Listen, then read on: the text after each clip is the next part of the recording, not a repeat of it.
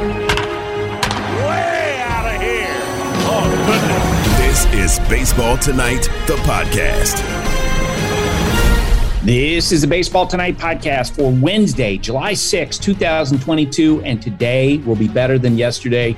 Producing from his home studio in the foothills of Connecticut is Taylor Schwenk. I'm Buster Olney, working from a hotel in Atlanta, where tonight we will broadcast the Cardinals against the Braves. And Sarah Abbott is in Bristol, and she's a little chapped. Like, we're going in, Sarah, today. Like, you want a piece of Todd Radom over the weekly quiz. Yes. I have receipts. I have proof that I had 4 wins going into this week. 4. Okay, we're going to present the evidence coming up to Todd Radom and see what he says, because he is the chief executive of the weekly quiz. All right, last night, future Hall of Famer Max Scherzer was back on a major league mound in Cincinnati, and he was ridiculous. 0-2. Swing and a miss, strike 3. Outstanding performance by Max Scherzer tonight. His 11th strikeout, his season high. Wayne Randazzo on WCBS with that call. So Max Scherzer, 11 strikeouts in 6 innings, but the Mets offense could not score. And so this is how the game ended. Reds will take a win any way they can get it. The 2-1 pitch. Breaking ball ripped center field. Going back on it, the center fielder, Nimmo, he makes the catch. Pham will tag and score, and the Reds walk it off on the sac fly to center field by Mike Moustakas. That from 700 WLW. Scherzer was great. He spoke with reporters after the game about his outing. Felt great. No issues whatsoever today. Felt strong all the way through. Never tightened up on me, so that's a good thing. Aside from the health and obviously the types of results you got tonight, what were you happiest with in your first game back? That I was able to locate the fastball then, but most importantly, really felt like I had a really good slider tonight. My rehab starts, my slider really wasn't sharp, it wasn't breaking the right way, and over this turn, my bullpen really, I thought I found something on my slider that I knew I was going to need against this team, and was able to execute that and make that adjustment, and I felt like that pitch really helped me navigate their lineup tonight.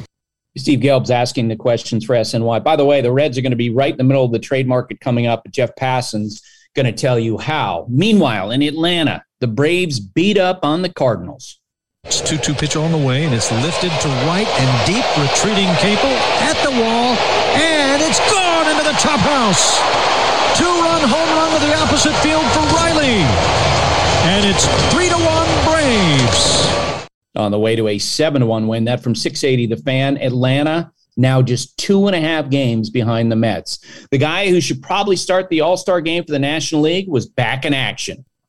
1-2 to Stassi. Got him swinging. Number 10. 100 miles per hour. Sandy Alcantara into double digits in strikeouts for the 8th time in his career, for the 2nd time this season. That was Glenn Geffner, 940 WINZ, and Sandy spoke after the game. He said one of them, but I think all my games being really good, I think my consistency that I've been doing, just went outside every 5th day, fighting for my team. I think that's really good. The Ones Who Get It Done is brought to you by Grainger. For the ones who get it done, Grainger offers supplies and solutions for every industry, backed by 24/7 support and access to product specialists. Call, click Grainger.com, or stop by. Bryce Harper has 3 pins in his left thumb, a cast on his left hand, but he expects that he will be back. He spoke with reporters on Tuesday. I'll be back. You know when? I don't right now, but I'll be back. I don't want to hope or think about anything. I just want to, go day by day and be back when I can, whenever I feel healthy, whenever that is, to be able to help this team win. If we're in it, if we're out of it, I'm going to come back and play no matter what, just so I know that I can, go out there and play the game. I don't want that to be my last day playing, this year, that game in San Diego. So no matter what the outcome, I'm going to come back and I'll be playing. So, I can assure myself that I can go out there and play the game, at a high level that I want to. And the Phillies won that game. By the way, Bryce Harper sounding a lot like the Terminator. I'll be back. Yep, and he's that potent in when he brings the Phillies lineup. Red Sox manager Alex Cora gave good news on the team's injury front, telling reporters that Chris Sale scheduled to pitch a 5-inning minor league rehabilitation start today. Nathan Eovaldi also making progress. So the addition of starting pitchers could help the Red Sox bullpen with the dominoes falling in that direction. The Orioles and Rangers played a wild game last night. Baltimore was down to its last out when this happened. Here's a pitch. He swings. Deep fly ball. Right field. Calhoun is back. Root Nadador against his former team has just tied this one up. 2 outs. Bottom of the 9th. Don't count out the Orioles just yet. Yeah. Taylor, you would agree with me. If you're going to hit a home run, that's what it should sound like. Play that sound again about Odor's home run, because that was a bomb. Here's a pitch. He swings. How about that, Taylor? Would you agree with me? That was a crack of the bat. Oh, yeah. And I know there were only like 7,000 fans at Camden Yards last night, but all 7,000 were going bananas as soon as the ball hit the bat there. Well, they're going bananas again in the 10th inning because this happened. The 0-1 from Moore. Line drive to the gap in left center, and that's down. Cedric has done it. In comes McKenna, and the Orioles have walked it off again. It caps off a wild one in downtown Baltimore. The Astros survived a slugfest with the Royals, and of course, Yordan Alvarez was right in the middle of it. 2-1 is hit in the air, deep to left center. It sends back Benintendi onto the warning track in front of the visitors' bullpen, and it's gone! Just into the Landry's Crawford boxes for Yordan Alvarez's 25th home run of the year. And the Astros lead is 9-6. Robert Ford, KBME 790 AM. With that call, the Astros, because the Yankees were shut out by the Pirates last night, the Astros now only 4.5 games behind the Yankees for best record in the major leagues. Taylor, what else you got? Buster, another day, another podcast with ESPN in partnership with Peyton Manning's Omaha Productions. We're talking Courtside Club today. Grab your popcorn and sit courtside with host and influencer Rachel Demita as she chats with the biggest athletes, celebrities, influencers, and creative minds. Rachel and her guests dive into sports, pop culture, and the experiences that made them who they are today. That's Courtside Club. You can listen to that wherever you listen to your podcasts. And if you did not catch yesterday's episode quite yet, or you want to revisit it, either way is fine. Check out Buster and Tim rapping on ESPN's YouTube page. And when I say rapping, not like actually rapping, just talking about the weekend's action, but it's a great watch. We do it every week, generally on Mondays. Yesterday it was Tuesday. So again, ESPN's YouTube page, Buster, Tim, check it out. You can now stream the most MLB games on DirecTV without a satellite dish. Yes, the clutch hits, the strikeouts, grand salamis, web gems, with nothing on your roof. So whoever's up there, whether it's roofers, Santa, birds, old-timey chimney sweeps, moody teenagers, thrill-seeking raccoons, you name it, they won't find a satellite dish. But you will find your MLB games on DirecTV. That means DirecTV is your home for baseball this season. Root with nothing on your roof. Call 1-800-DIRECTV or visit directtv.com. Sign up today. Claim based on total games carried on sports networks. Sports availability varies by zip code and requires choice package. We're driven by the search for better. When it comes to hiring, the best way to search for a candidate isn't to search at all. Don't search, match with Indeed. If you need to hire, you need Indeed. Indeed is your matching and hiring platform. With over 350 million global monthly visitors, according to Indeed data, and a matching engine that helps you find quality candidates fast. Ditch the busy work. Use Indeed for scheduling, screening, and messaging so you can connect with candidates faster. And Indeed doesn't just help you hire faster. 93% of employers agree Indeed delivers the highest quality matches compared to other job sites, according to a recent Indeed survey. Join more than 3.5 million businesses worldwide that use Indeed to hire great talent fast. And listeners of the show will get a $75 sponsored job credit to get your jobs more visibility at Indeed.com/Buster. Just go to Indeed.com/Buster right now and support our show by saying you heard about Indeed on this podcast. Indeed.com/Buster. Terms and conditions apply. Need to hire? You need Indeed. Jeff Bassan covers baseball for ESPN. Jeff, how you doing this week? I'm doing great, Buster. How are you? I'm doing okay because we're not so close to the trade deadline. I'm starting to feel that adrenaline beginning to kick in when the it's the first day of July. You're like, oh my God, it's right around the corner. Yeah, except it's been a little odd because it's August 2nd this year, which we've had July 31st burned into our heads for so long, and then it's July 30th last year, and now it's August 2nd, and it's bouncing around. I understand. It's taken me a little while to get used to, like, those extra 48 hours might kill me. Well, the trade deadline kills us every year, right? Fair point. The twists and the turns, and that's it feels like there's like this mountain of stuff that's going to happen here in the next month, but we're sort of in a calm right now.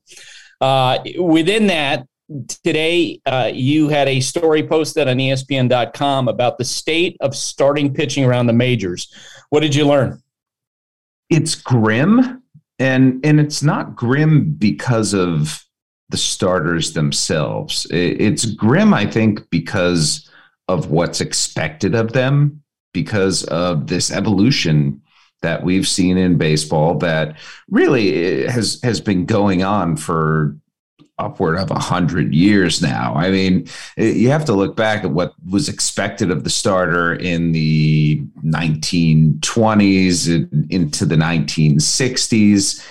But I think there have been two sort of seminal moments that have changed it. And that was really in the 80s when the expectation to complete games was not it faded away a little bit as arm injuries became more prevalent, as Tommy John surgery became something that more and more pitchers had. But really, if you look back at 2013, there was a 5-man rotation at that point, and guys were throwing 200 innings, less than they had in the past, but still doing it. And then a story came out on Baseball Prospectus by Mitchell Lichtman, and it talked about the times through the order penalty. And teams had realized that, longer a pitcher goes through a game, the less effective he tends to be. But I'm not sure that a lot of people in baseball understood just how stark that actually is. And what used to be something that if you're a starter not going through the lineup for a third time, you absolutely failed. Teams now looked at, like, if you're a starter going through a lineup the third time, we've failed. We haven't put our team in the best position to win. And when that happens, starting pitching innings absolutely cratered to the point where they are now. The average start in the big leagues is 5.15 innings. The average start in the minor leagues is 4.23 innings.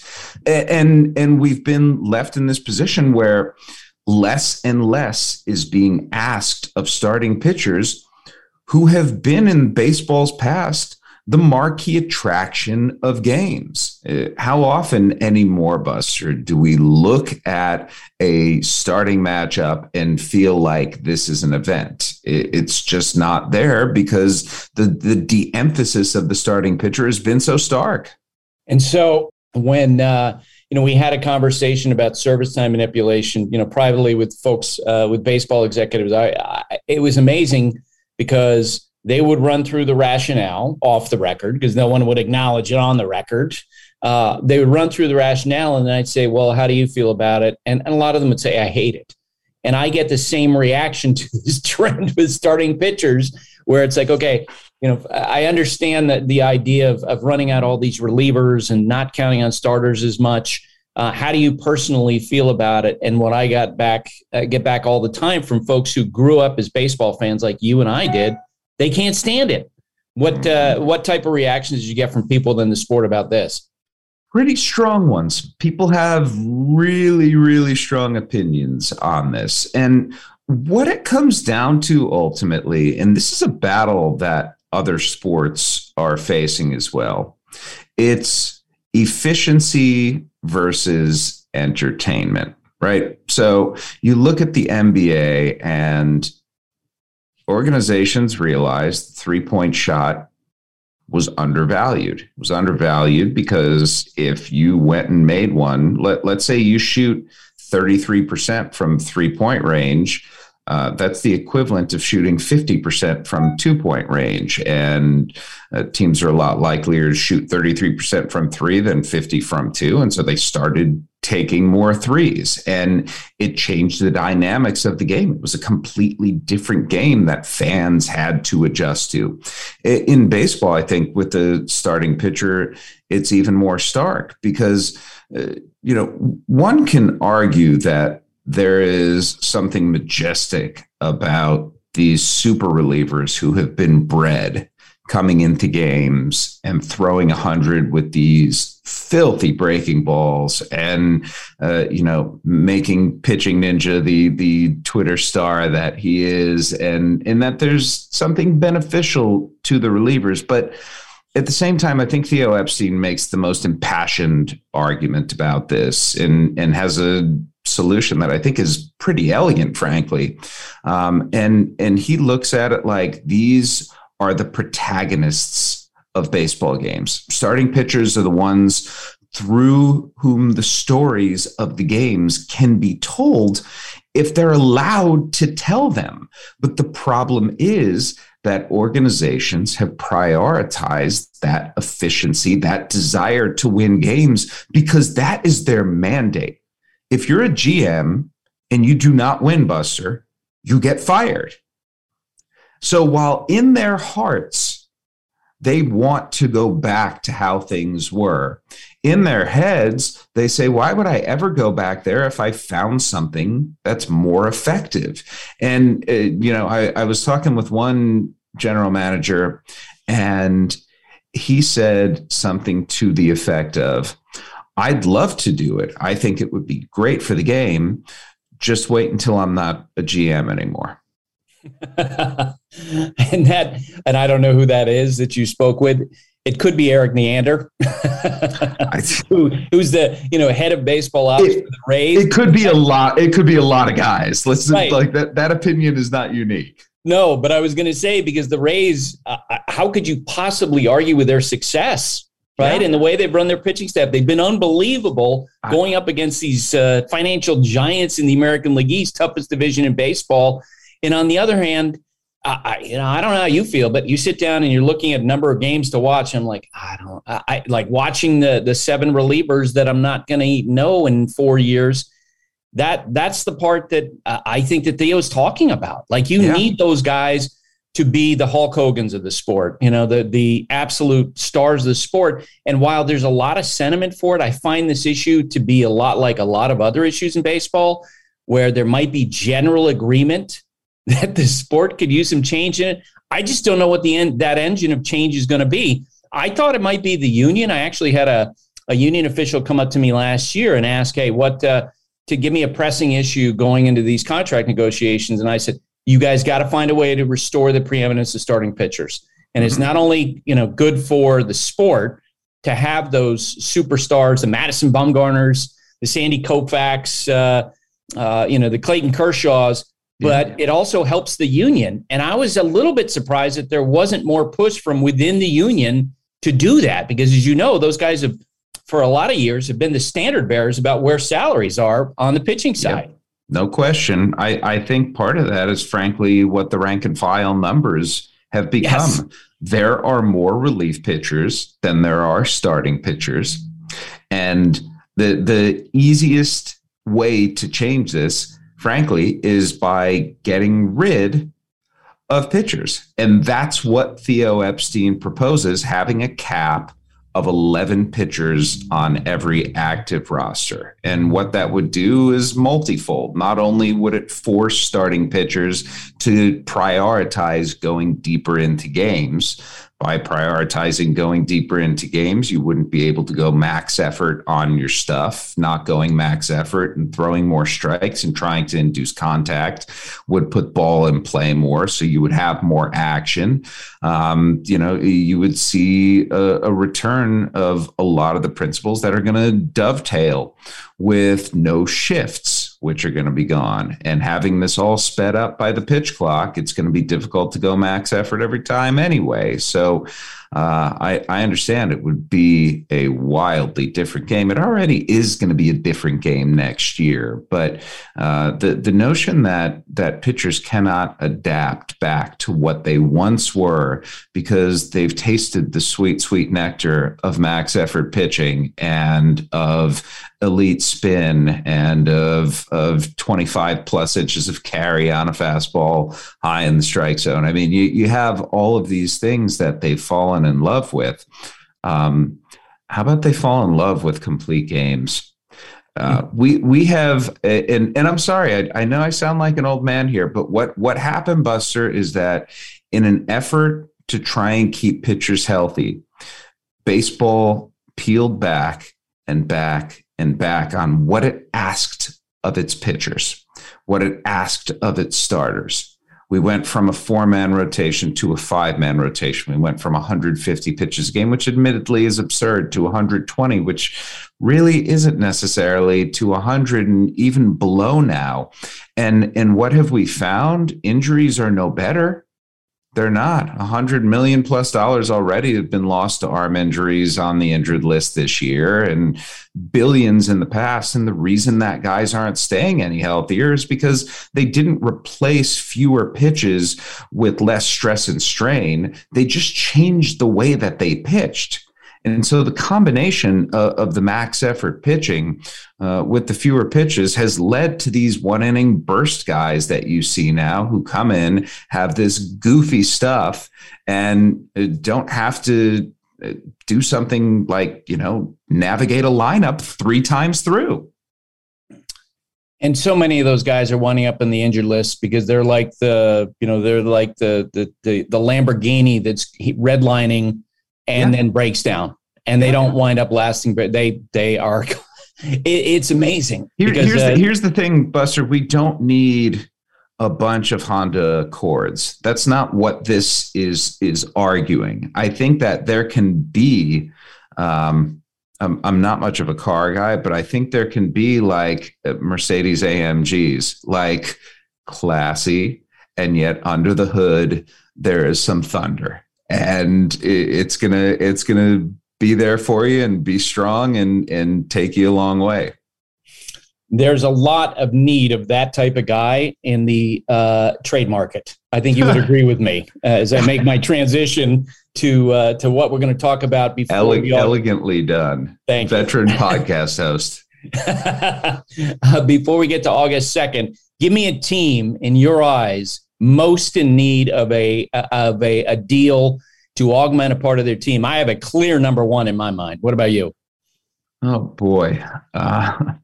Is it bad that I'm sticking in this may not be a team that ultimately is a huge threat to win a World Series, but the Minnesota Twins need a starting pitcher in the worst kind of way.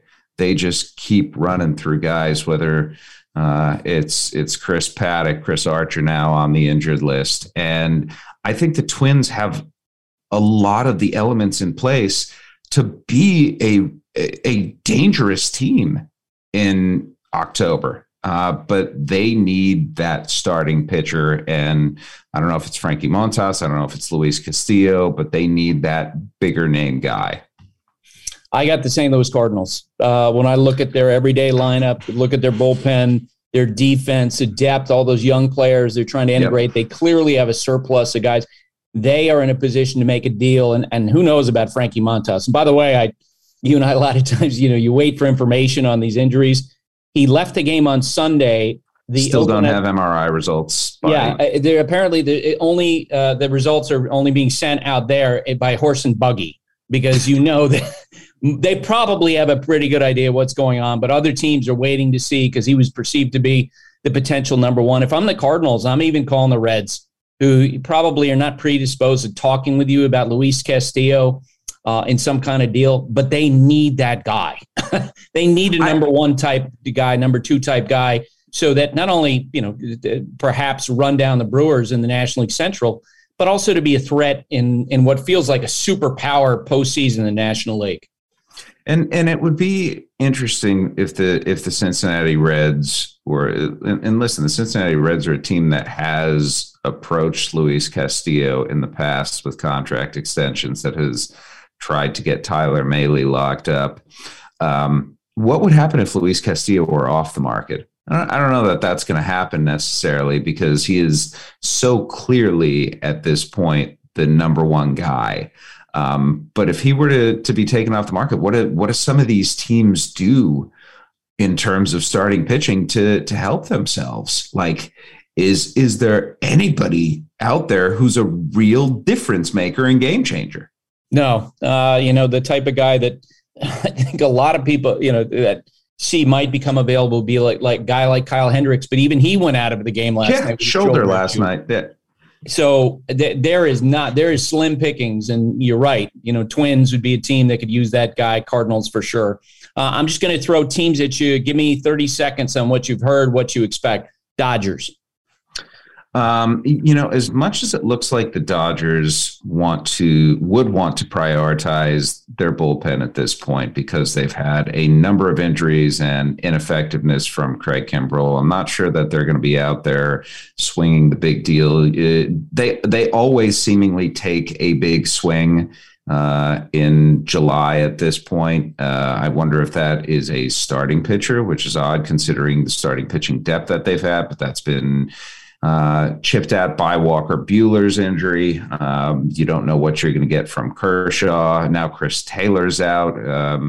The Dodgers have a lot of ability to do a lot of things, but they're counting on Blake Treinen coming back, on Dustin May coming back, on Tommy Kahnle coming back, and they feel like there are enough reinforcements there bullpen-wise where that may not be the area they need it. Yankees. What do the Yankees really need? And that's sort of a rhetorical question. I know every Yankee fan is going to scream at me, a left fielder! And I get that. But if the Yankees stood pat, would that be the worst thing, Buster? No, but I would say I look at Andrew Benintendi, the type of player that he is, the postseason experience that he has, the fact that he puts the ball in play, gets on base. And I think in the short term as a rental, if I'm Brian Cashman, I'm doing what I can do to do that. See, that's interesting, because Andrew Benintendi is that very unique deadline player. Everyone wants him. I mean, the low payroll teams want him. The high payroll teams want him. The big markets want him. The small markets want him. When Andrew Benintendi goes, I think Kansas City, it better get an absolute haul for him, because the interest is frankly just off the charts from everyone there. I've heard from teams, when I say big market, small market, everyone likes Andrew Benintendi. And, the questions about him at this point are more, is he trying not to hit for power? And is he prioritizing and emphasizing average? And the answer is yes. I mean, playing in Kauffman Stadium is a different beast than other ballparks. And I think what you could see if Benintendi goes somewhere else is a return of the biceps and a little more pop, depending on the stadium that he's playing in. If he's in Yankee Stadium, I know he loves going the other way, but he could attack that short porch in right field as much as other left-handed hitters do. Yeah, hitting over 300, 400 on base percentage almost. Yep. He's just been phenomenal. The Padres, always interesting, typically aggressive. AJ Preller's poking around. Yeah, he's going to do something. And the Padres have such great starting pitching depth. You sit there and think, well, they're not going to do it. No, AJ Preller's willing to move guys that you wouldn't think he would move and go after guys who you wouldn't think he would go after. And yet I look at the Padres and it feels like they need a bat. Like Brian Reynolds would be perfect for them. I still don't think Brian Reynolds is going to move, because I feel like the Pirates are maybe on the verge of something. They're not there yet. But with O'Neal Cruz, who looks every bit the star that his tools say he can be, with Ke'Bryan Hayes, with Nick Gonzalez coming, with Jack Swinsky having all that power in the outfield, and Reynolds there with some pitchers on the verge as well. I don't know. Pittsburgh feels a little bit like where Kansas City is, which is that you need to start adding guys to this core that you have in place, and you need to start spending some money. So, Preller loves to go for moonshots, and Brian Reynolds at this point feels like a moonshot. But if he's willing to give up CJ Abrams, at that point, the Pirates have to at least listen. And he's been willing to give up top prospects in the past.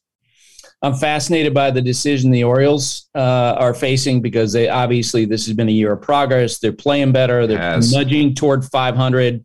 And on the other hand, they're playing the American League East. There are probably 4 teams that are going to make the playoffs out of the East. The Orioles are almost certainly not going to be one of them. What do you do if you're the ownership and you feel like you're turning the corner and you have all these marketable players? I got to say, I kind of dig watching the Orioles. Just some of the reclamation projects there. I've seen Jorge Lopez fail a number of places, and now he's throwing 99 with nasty breaking stuff in his first real full run at the bullpen. But I trade Jorge Lopez. Trey Mancini is a superstar human being, and a great addition to any clubhouse, and a leader in Baltimore, and someone who's been the paragon of consistency. And I probably trade him too, because the Orioles are getting to a point right now where I think they need to start running themselves like they're going to be here soon. Like all of these high draft picks, whether it's Adley Rutschman, Colton Cowser, we've seen Heston Kjerstad come back finally. It's getting to the point where they have to start to try and win, and they're not there yet. So you remain, as long as the rules are in place here, you remain in asset building. Hate to say it, but not like they got a ton of fans turning out right now who they're going to scare off with this. And it's been a pretty grim situation there for a while. And frankly, you gotta see the plan through. But we're getting close to nut cutting time there in Baltimore. Like they need to start trying to be competitive. We've had enough tankage going on for a franchise for a while. I wonder about Cedric Mullins. I think he would be, for example, a great fit with the Astros. Like that, you see where the Astros are. Interesting. There's. I gotta be honest. I look at the Astros and I see Jake Myers and Chas McCormick and Jose Siri, and feel like among those 3, they do a pretty reasonable job in center field. Like it would be great to have a star at every position. Would you, if you're Houston, would you not prefer either Contreras or Josh Bell? Because I understand the reticence of bringing in a new catcher at the trade deadline, especially with someone like Martin Maldonado, who's as respected as he is. Wilson Contreras is the best bat on the market. And you're going to need every little thing you can if you're the Astros to go out and beat the Yankees, and or to beat the Red Sox, or to beat the Twins, or to beat the Blue Jays. I don't know. Maybe Corey Lee takes that job. I sort of doubt it at this point. I just feel like Martin Maldonado is not a sensitive guy. If you're Dusty Baker and James Click, and you explain to him, we can get this guy who can win us a ring, how can he not say, let's go do it? Yuli Gurriel's been ineffective at first base this year. That to me, first and catcher are as big a hole for the Astros as center field is. Well, and I tell you what, you could get Contreras, and I've talked about teams along these lines, I'm sure you have too, where you bring him into a role where he's not necessarily just the primary catcher. Maybe he's actually catching a third of the games. certain starts. He's serving as a DH. Maybe you teach him at first base if you're the Astros, you're the team. Something, but he clearly was an upgrade offensively. He's played the outfield too. Right. Before we go, tell us where everything stands between Juan Soto and the Nationals, because that is a fascinating situation developing there. Yeah, there's just such an interesting dynamic in that you've got these sides that are talking about one of the biggest contracts potentially of all time in professional sports, the most potentially new money for a contract in a baseball deal in history. And all of that is against the backdrop of the team being sold. And so if you are a potential owner, on one hand, you might want Juan Soto to stick around because you've got this star. You also might look at it like, why am I investing with a brand new $400 million plus liability for which I am responsible? Yep. And I understand that, $400 million for Juan Soto is like market-ish.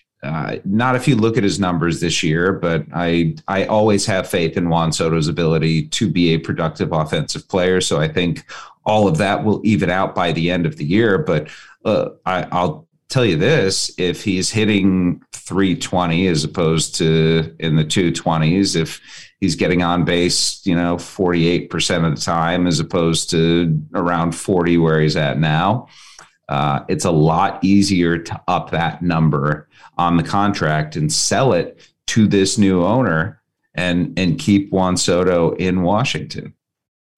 And I got to say that as we move along here, it's beginning to develop it reminds me a lot of what happened with Manny Machado and the Orioles, and that they wound up selling him. You remember in his last year with the team, and with the benefit of 2020 hindsight, we all knew they should have sold him before. But hey, the Orioles got Dean Kramer out of it. All right, Jeff.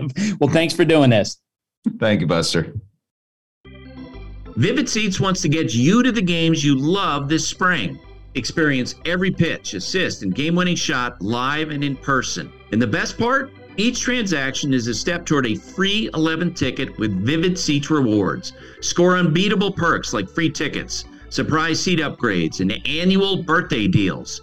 As the official ticketing partner of ESPN, Vivid Seats is offering you $20 off your first $200 ticket purchase with code BASEBALL. That's code BASEBALL. Visit vividseats.com or download the app today. Vivid Seats. Experience it live. For the ones who get it done, Grainger offers high-quality supplies and solutions for every industry, as well as access to product specialists who have the knowledge and experience to answer your toughest questions. Plus, their commitment to being your safety partner can help you keep your facilities safe and your people safer. Call, click Grainger.com, or just stop by.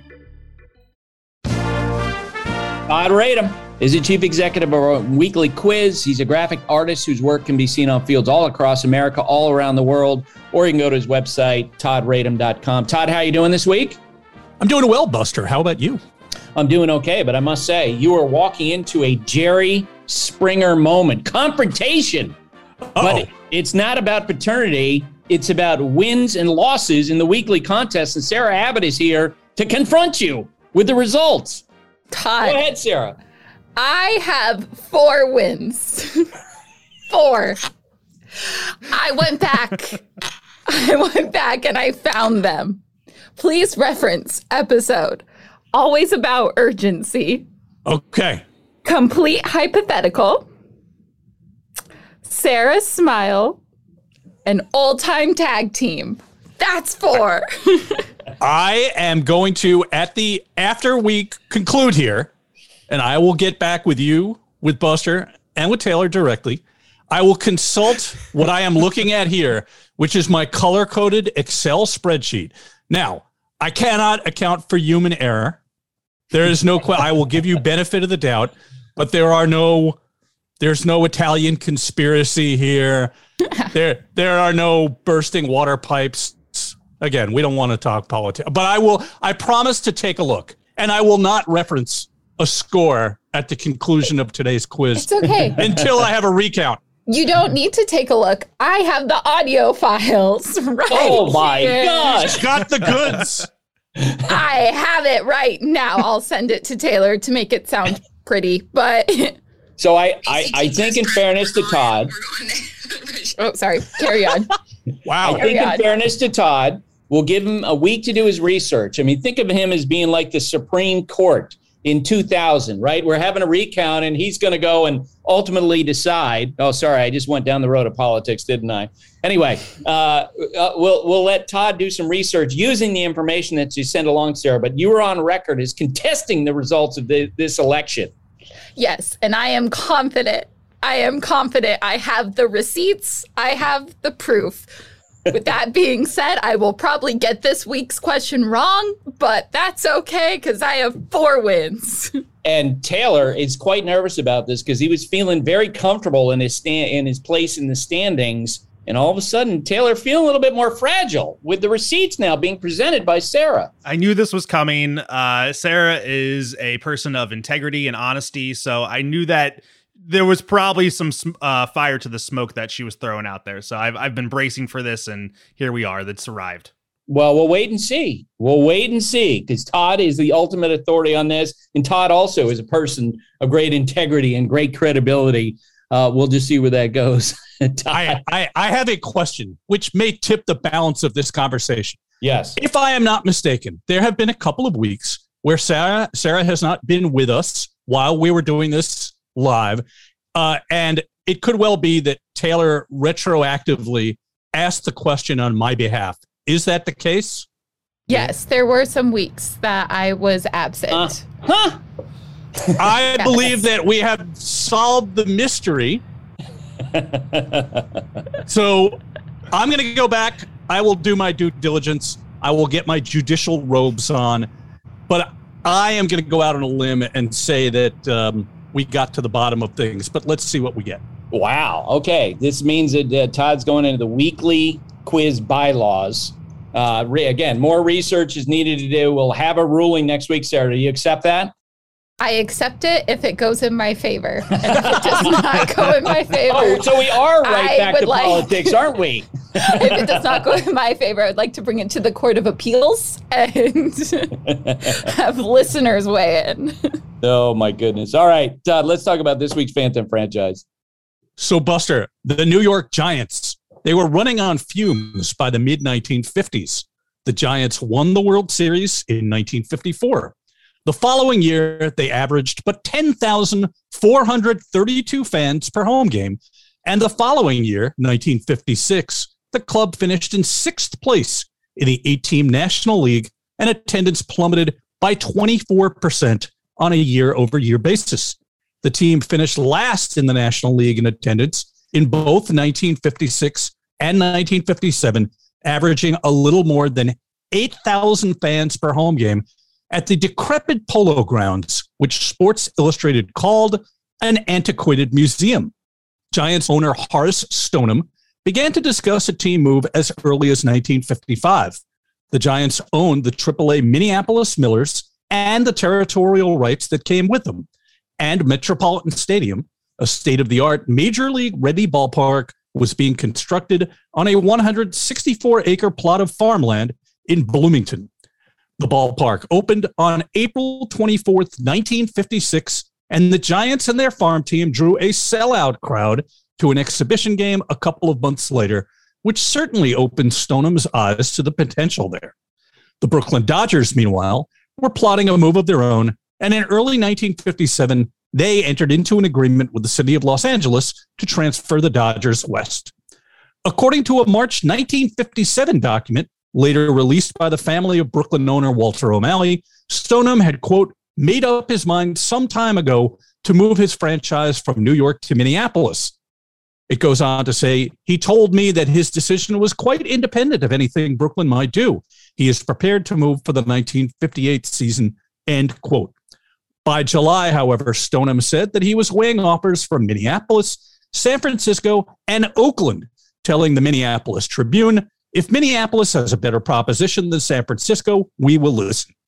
O'Malley approached his longtime New York rival, Stoneham, asking him to consider the possibility of a dual move to the West Coast, with two clubs easing the travel situation for the National League's other team, none of which were situated west of St. Louis at the time.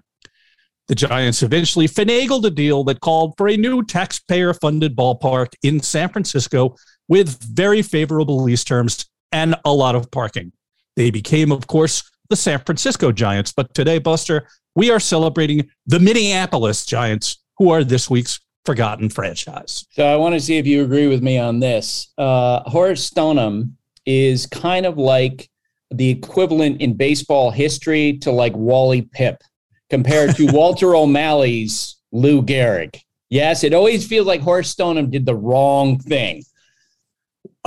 He was there along for the ride. But, Buster, there is this powerful narrative that has developed over the decades that the Dodgers leaving Brooklyn and the Giants leaving Upper Manhattan, these were franchises that were ripped apart from the body of this city. And it always amazes me that attendance figures were down. The two ballparks really were falling apart. This is at a time when the neighborhoods that the ballparks were in were changing, certainly deteriorating in certain respects. So, the West Coast looked pretty darn good. And when you've got the taxpayers footing the bill for a brand new ballpark, even if it was Candlestick Park, that's got to be an appealing thing, right? Okay. So you're saying he was still a winner. Wally Pipp was a big leaguer, right? He had a good career, and Horace Stoneham, he moved on to a better deal. So I hear you. You were polite in pushing back. That was very nice of you. All right, let's do this week's quiz. We'll bring Sarah back into it. Sarah, are you ready to set aside the Discord and go forward with this week's quiz? I am, and I will probably get it wrong, but I am ready. As always, a 1 in 4 chance is the rule here.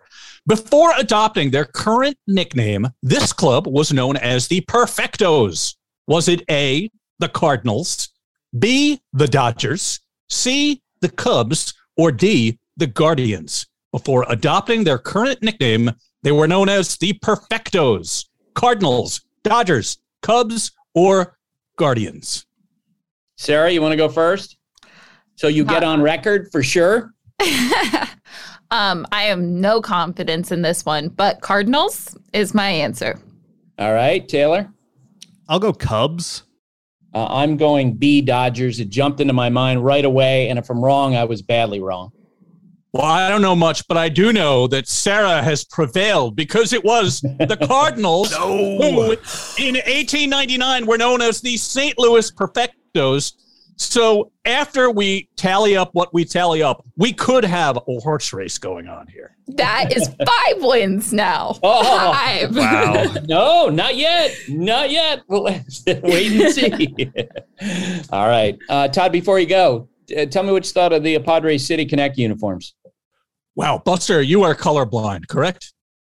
I am. And based on the response I saw to these on social media, I should be thankful that I am colorblind. That's kind of what I was getting at. All right, 2 things. We separate the aesthetics from the market speak that surrounds the release of these City Connect uniforms when each and every one of them gets out there. So for those who are not familiar with them, they are a nod to the fact that San Diego is, of course, on the border of Mexico, that there is a huge Latino and Latina influence on the market. They are loud. Buster, they remind me a little bit, maybe a whole lot of, some people have said Arizona iced tea cans. I think they remind me of the Miami Heat, Miami Vice uniforms.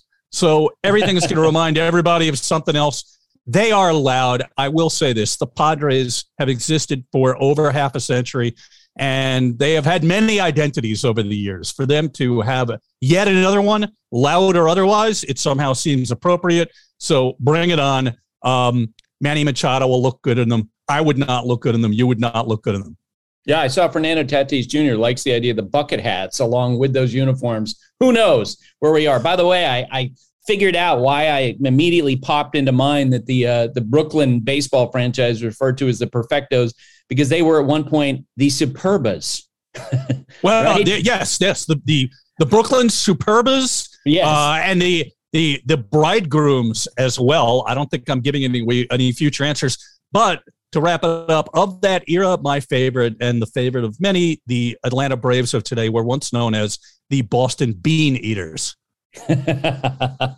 Oh man! All right, I look forward to next week. We have the hammers coming down, the gavels coming down from Todd, and Sarah awaits the answer. Todd, thanks for doing this. All right, everybody, thank you. Bleacher Tweets. Alrighty, Buster. Bleacher Tweets for a Wednesday. Nick Lurkins at Banker DJ Nick writes in, Monday's episode was great and filled with my Cardinals, but was there no mention of Arenado's weekend? Hits for the cycle one night, then has 2 home runs the next, one of which was part of their historic back-to-back first inning. All right, Nick, thanks for getting our back. Yeah, we should have mentioned that. You're 100% right. You have now, so we got that covered. Check that box. Last one for today. Mitchell at Tigers of Detroit writes in, I'm a little surprised that Ohtani is not brought up in the MVP debate more often. He has a 139 OPS plus, 147 ERA plus, and leads the AL in WAR per Baseball Reference. Did he set the bar too high for himself with last year's performance? Yeah, Mitchell, we talked about on Friday's podcast, I talked about that with Jessica Mendoza. She still feels like Aaron Judge is the MVP. I do feel like, unless Judge keeps up a ridiculous pace and goes over 60 homers, that Ohtani's going to run him down because he's adding value on both sides. And as we said over and over and over again last year, Vladimir Guerrero Jr., as great as he was, he just couldn't match that the production value. So I do think that Ohtani, in the end, is going to wind up winning the MVP. Alrighty, that's it for Bleacher Tweets. Hashtag Bleacher Tweets while you're watching games. We will be back on Friday. That's it for today. My thanks to Nick for stepping in and covering us for Monday's podcast, to Jeff, to Todd, Sarah, and Taylor. Have a great day, everybody. Thanks for listening. Stay safe. And remember, hate and inequality based on skin color is something we need to fight against every single day. And now, 2 pigeons bemoaning the fact you can stream DirecTV satellite-free. You see this? A family watching baseball on DirecTV with no satellite dish in sight. Let's heckle them. You call that changing the channel? Choke up on the remote, buddy. I hope getting all these games on DirecTV makes up for your mother not pre-chewing your sunflower seeds. DirecTV has the most MLB games. Call 1-800-DirecTV. Claim based on total games carried on sports networks. Sports availability varies by zip code and requires choice package. Terms and restrictions apply.